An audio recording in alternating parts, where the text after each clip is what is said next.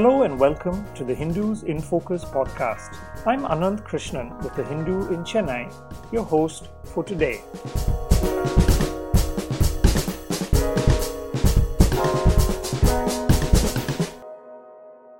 On Tuesday, the foreign ministers of India, Japan, Australia, and the United States met for a second ministerial meeting of the grouping now known as the Quad in Tokyo. What are the outcomes of the Quad meeting? Are all the four countries on the same page when it comes to the elephant in the room, that is China? Joining us today for this podcast from Tokyo is Hiroyuki Akita, who is a senior commentator at Nikkei in Japan. And Akita, on Tuesday, had the chance to interview the US Secretary of State Mike Pompeo, who made very sharp criticisms of China during the meeting in Tokyo. Thank you so much, Hiro, for joining us today. Thank you for inviting me. Thank you.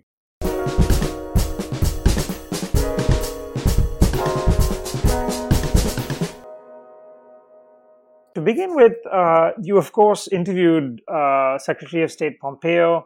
He made a very strong speech yesterday at the meeting where he actually called on the four countries to resist what he called the challenge from the Chinese Communist Party. And I think he singled out China by name and also mentioned China's role for the pandemic. What was your impression of Pompeo's remarks, both at the Quad meeting and to you in your interview? Thank you very much. There are two notable points, as I remember. First point is that he is willing to institutionalize this Quad framework in the future. And based on that, he also expressed his kind of like a desire that this Quad framework will develop into a more multilateral security framework. It is not necessarily like a NATO, but it is kind of like a security framework in which Quad countries, together with other allies and partners, will cooperate each other not only on the security arena, but also IPR protection, cyber, and also economic security, a kind of quite holistic framework. That's what he assumes. Yeah, that was the first point. And secondly, during interview, I noticed that he never called China as a Chinese government, but he repeatedly called them China's Communist Party. So basically, he apparently, on purpose, distinguish Chinese government, Chinese people, and Chinese Communist Party. And he basically perceived Chinese Communist Party is not a democratic, of course, it's not democratic government. So he rather, how can I say, discredit implicitly by keep calling them Communist Party regime. So that give me a deeper impression that he has a deep distrust, not only to what the China is doing or saying, but that distrust to its regime, nature of its regime itself, which is more kind of like a tough perception. Yeah, that is my take. Yeah. In your interview, you mentioned that he seemed very keen to stress that the Quad is not only a military framework and it's more than that. And you said that it may be a nod to hesitations that perhaps Japan and India might have. For instance, you mentioned that Japan, of course, has its own reinterpretation of the pacifist constitution, but on the other hand, it may have its own concerns about having this four-member military grouping. You also noted, of course, correctly about India's own history of strategic autonomy. So what was your takeaway from Pompeo trying to be very careful to emphasize the non-military aspects of the Quad to you?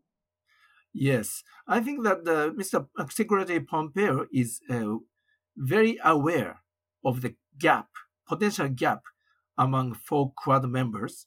So even during interview, he was quite cautious to impose his future concept of this multilateral security framework, but rather he tried to elaborate his view that this Quad will evolve gradually by reaching out other countries, and then gradually it is hopeful that this framework will develop to a multilateral security framework. So he's not so kind of like strongly try to impose U.S. version of framework.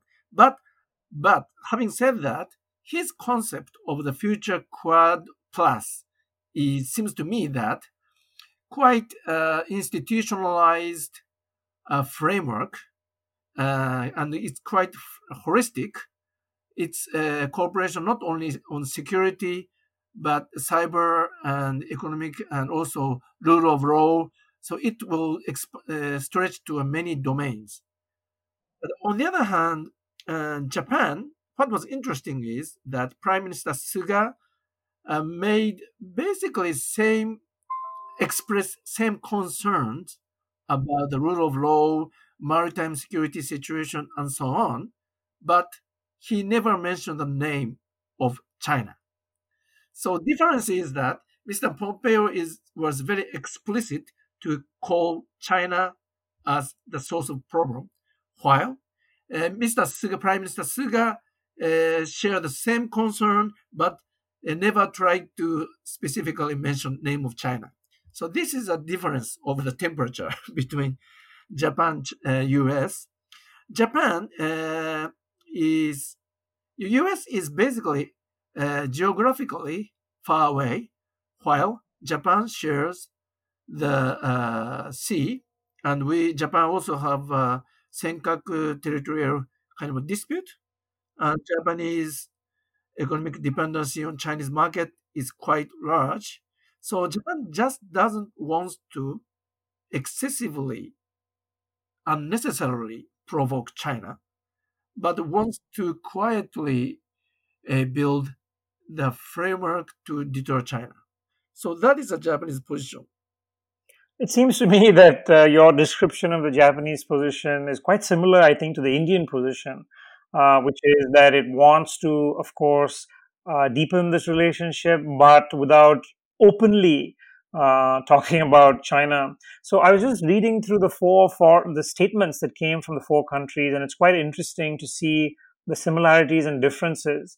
I think Japan mentioned the East and South China Seas very specifically.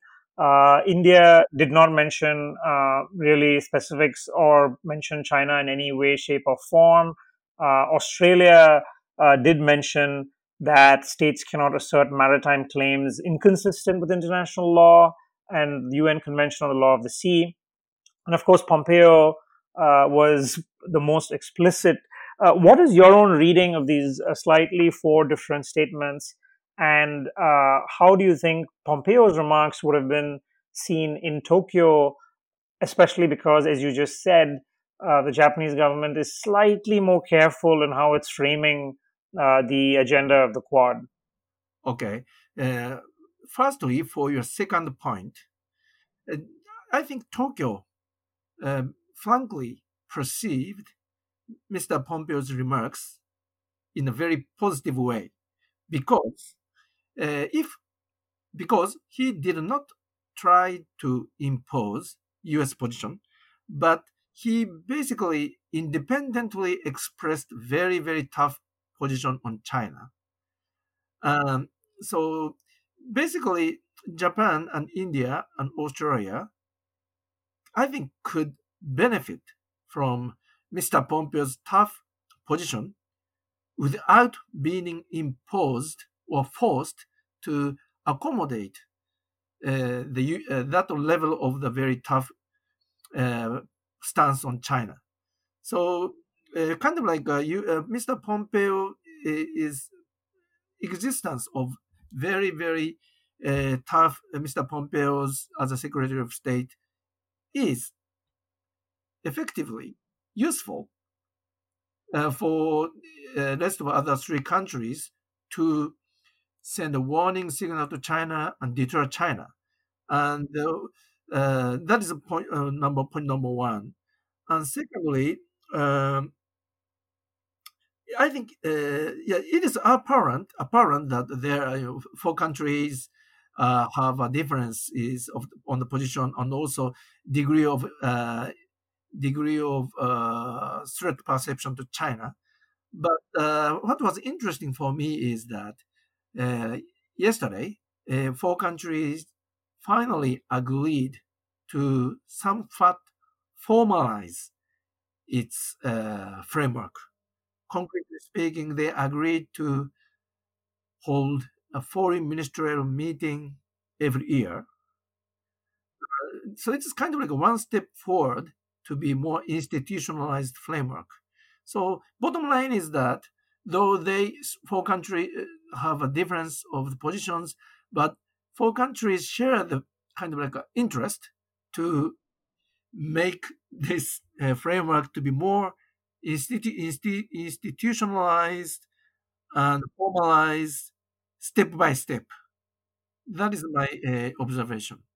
That's a great point because I think sometimes we spend too much time looking at the minute differences in their statements. But I think if you look at the bigger picture, Hero, I think it's clear that they really have a lot of shared interests, shared view of the region, and a shared view, I think, of where they want this grouping to go. And I think one aspect that all four countries have mentioned is looking at non-military fields, such as whether it's infrastructure in the region or whether it's COVID-19 recovery or disaster relief. If I can just speak a little bit about Japan here, I think it's clear that a lot of countries are looking for an alternative to the Belt and Road Initiative. And it seems that Japan is perhaps the only country really that has been doing a lot in Asia or the Indo Pacific, however you want to call it, in supporting projects. How do you think Japan, which has been doing a lot on its own, looks at the Quad as a possible institution to look at, projects that might provide an alternative to countries that are now relying on Chinese financing? Yeah, that is a good point. And Japan wants to. I think that the Japanese government is happy to, of course, push forward infrastructure assistance project by its own, if possible. But obviously, Japanese budget is quite limited, not small, but limited in comparison to that of China. So Japan is very keen to cooperate with other like-minded country like India, Australia, US, and hopefully other country to coordinate. To first of all, before coordinate, to come up with the good project and also gather information about what is a infrastructure project which is highest priority, and then coordinate assistance, and then push forward infrastructure project and more transparent and sustainable and also inclusive way.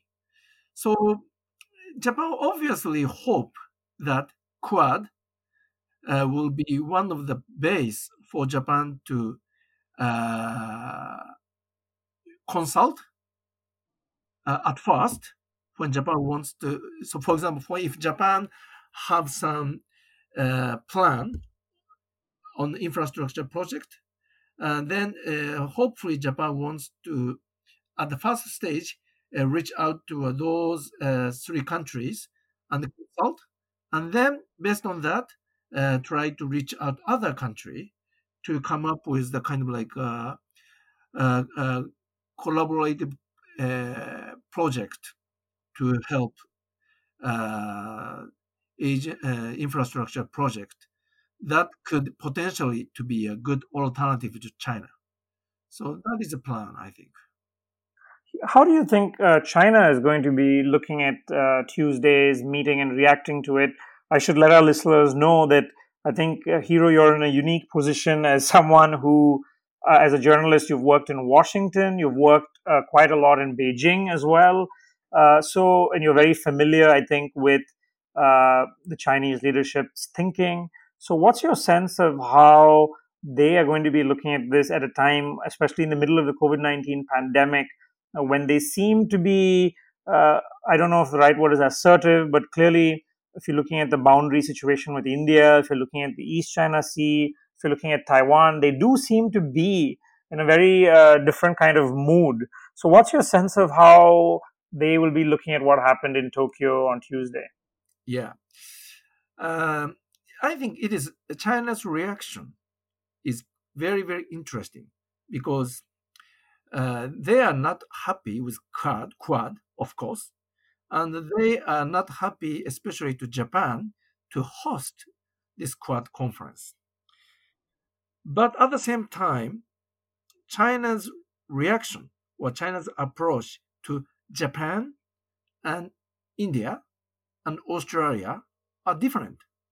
I think the degree of the frustration in Chinese side are about the same, but they uh, adopt very very tough position approach to Australia. As we know, they are almost imposing de facto economic sanction, and they are using economic cohesive measure to Australia to pressure them. And in at the Indian border, they are militarily quite aggressive, as I observe from Tokyo. So they are very tough to India. To India, they are very tough militarily, and to Australia, China is very very tough economically.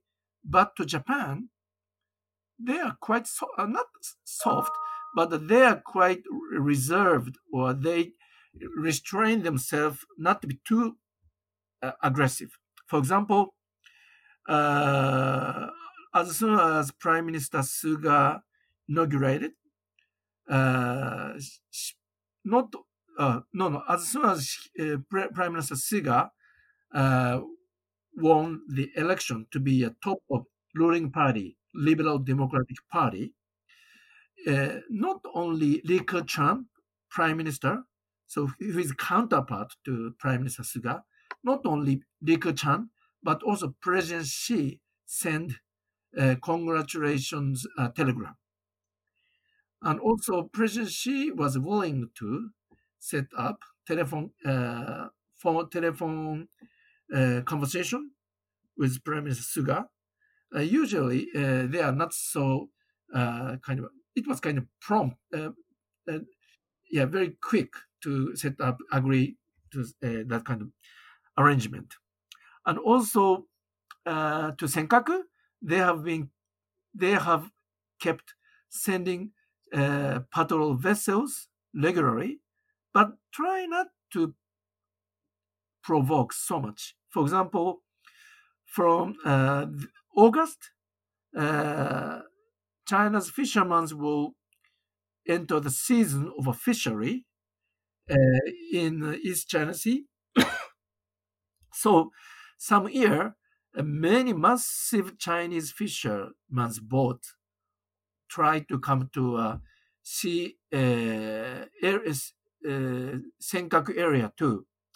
But this year, China obviously tried to control them, prevent them not to approach to Senkaku.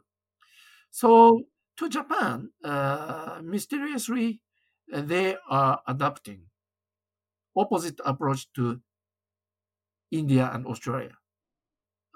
I My assumption is this: basically, Japan is one of the closest ally to U.S. and also Japan accommodate U.S. military presence in Japan. They have Japan have a U.S. military base in Japan. So if they China calculated that if they push Japan too much, maybe it's going to be very, very counterproductive because U.S. Japan alliance will further enhanced very, very rapidly. So basically, they try to divide U.S. and Japan as much as possible by adopting relatively soft approach to Japan. So I think their kind of aim, their kind of goal is being halfway achieved because Japan is not as tough as US. So that is my observation. Kind of like a quite complex approach. Finally, a last question, Hiro, if I can ask. Of course, the big political development in Japan Yeah. is that the person, in many ways, who was very instrumental in this whole Quad idea, Shinzo Abe, is no longer the prime minister. We now have a new prime minister. What should we know about Prime Minister Suga in terms of how you think he's likely to look at the Quad? Is he going to take forward what Shinzo Abe wanted to do, or are there any differences between the two in how they look at the Quad, how they look at China as well? Okay. 2 points. First, in terms of the policy and strategy, Prime Minister Suga share almost same approach as Shinzo Abe. He has been a chief cabinet secretary for about 8 years under Abe administration. Chief cabinet secretary always involve very important policy decision making. So basically, Suga understands the rationale of Abe's foreign policy and security policy. So no substantial change of foreign and security policy. This is the first point. But second point is, as a politician or as a statesman, there are differences between Abe and Suga. I think that Abe have a very strong sense, a strong vision about state, and also vision about the history, and he has very strong kind of a sense that Japan have to be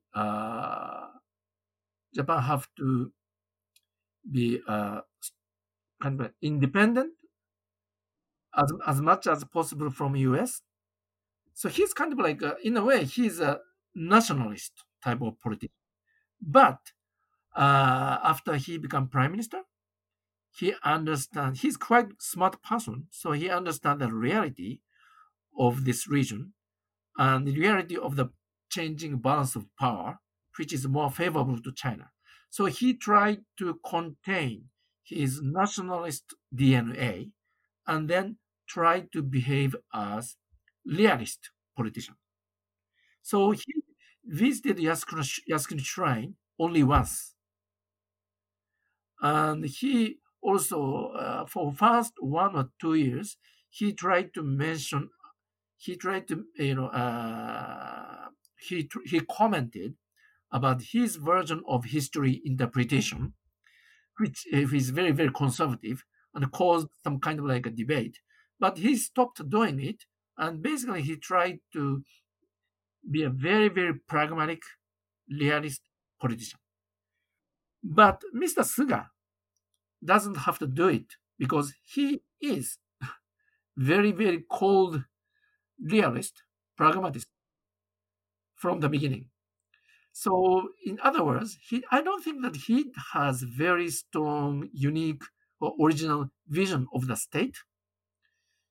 But basically, he is a realist. So, criteria for him is that this policy or this agreement are good for Japanese national interest or not. That is the kind of absolute criteria for him, not ideology. So much less ideology or political kind of like a vision than Abe, whether it is good or bad.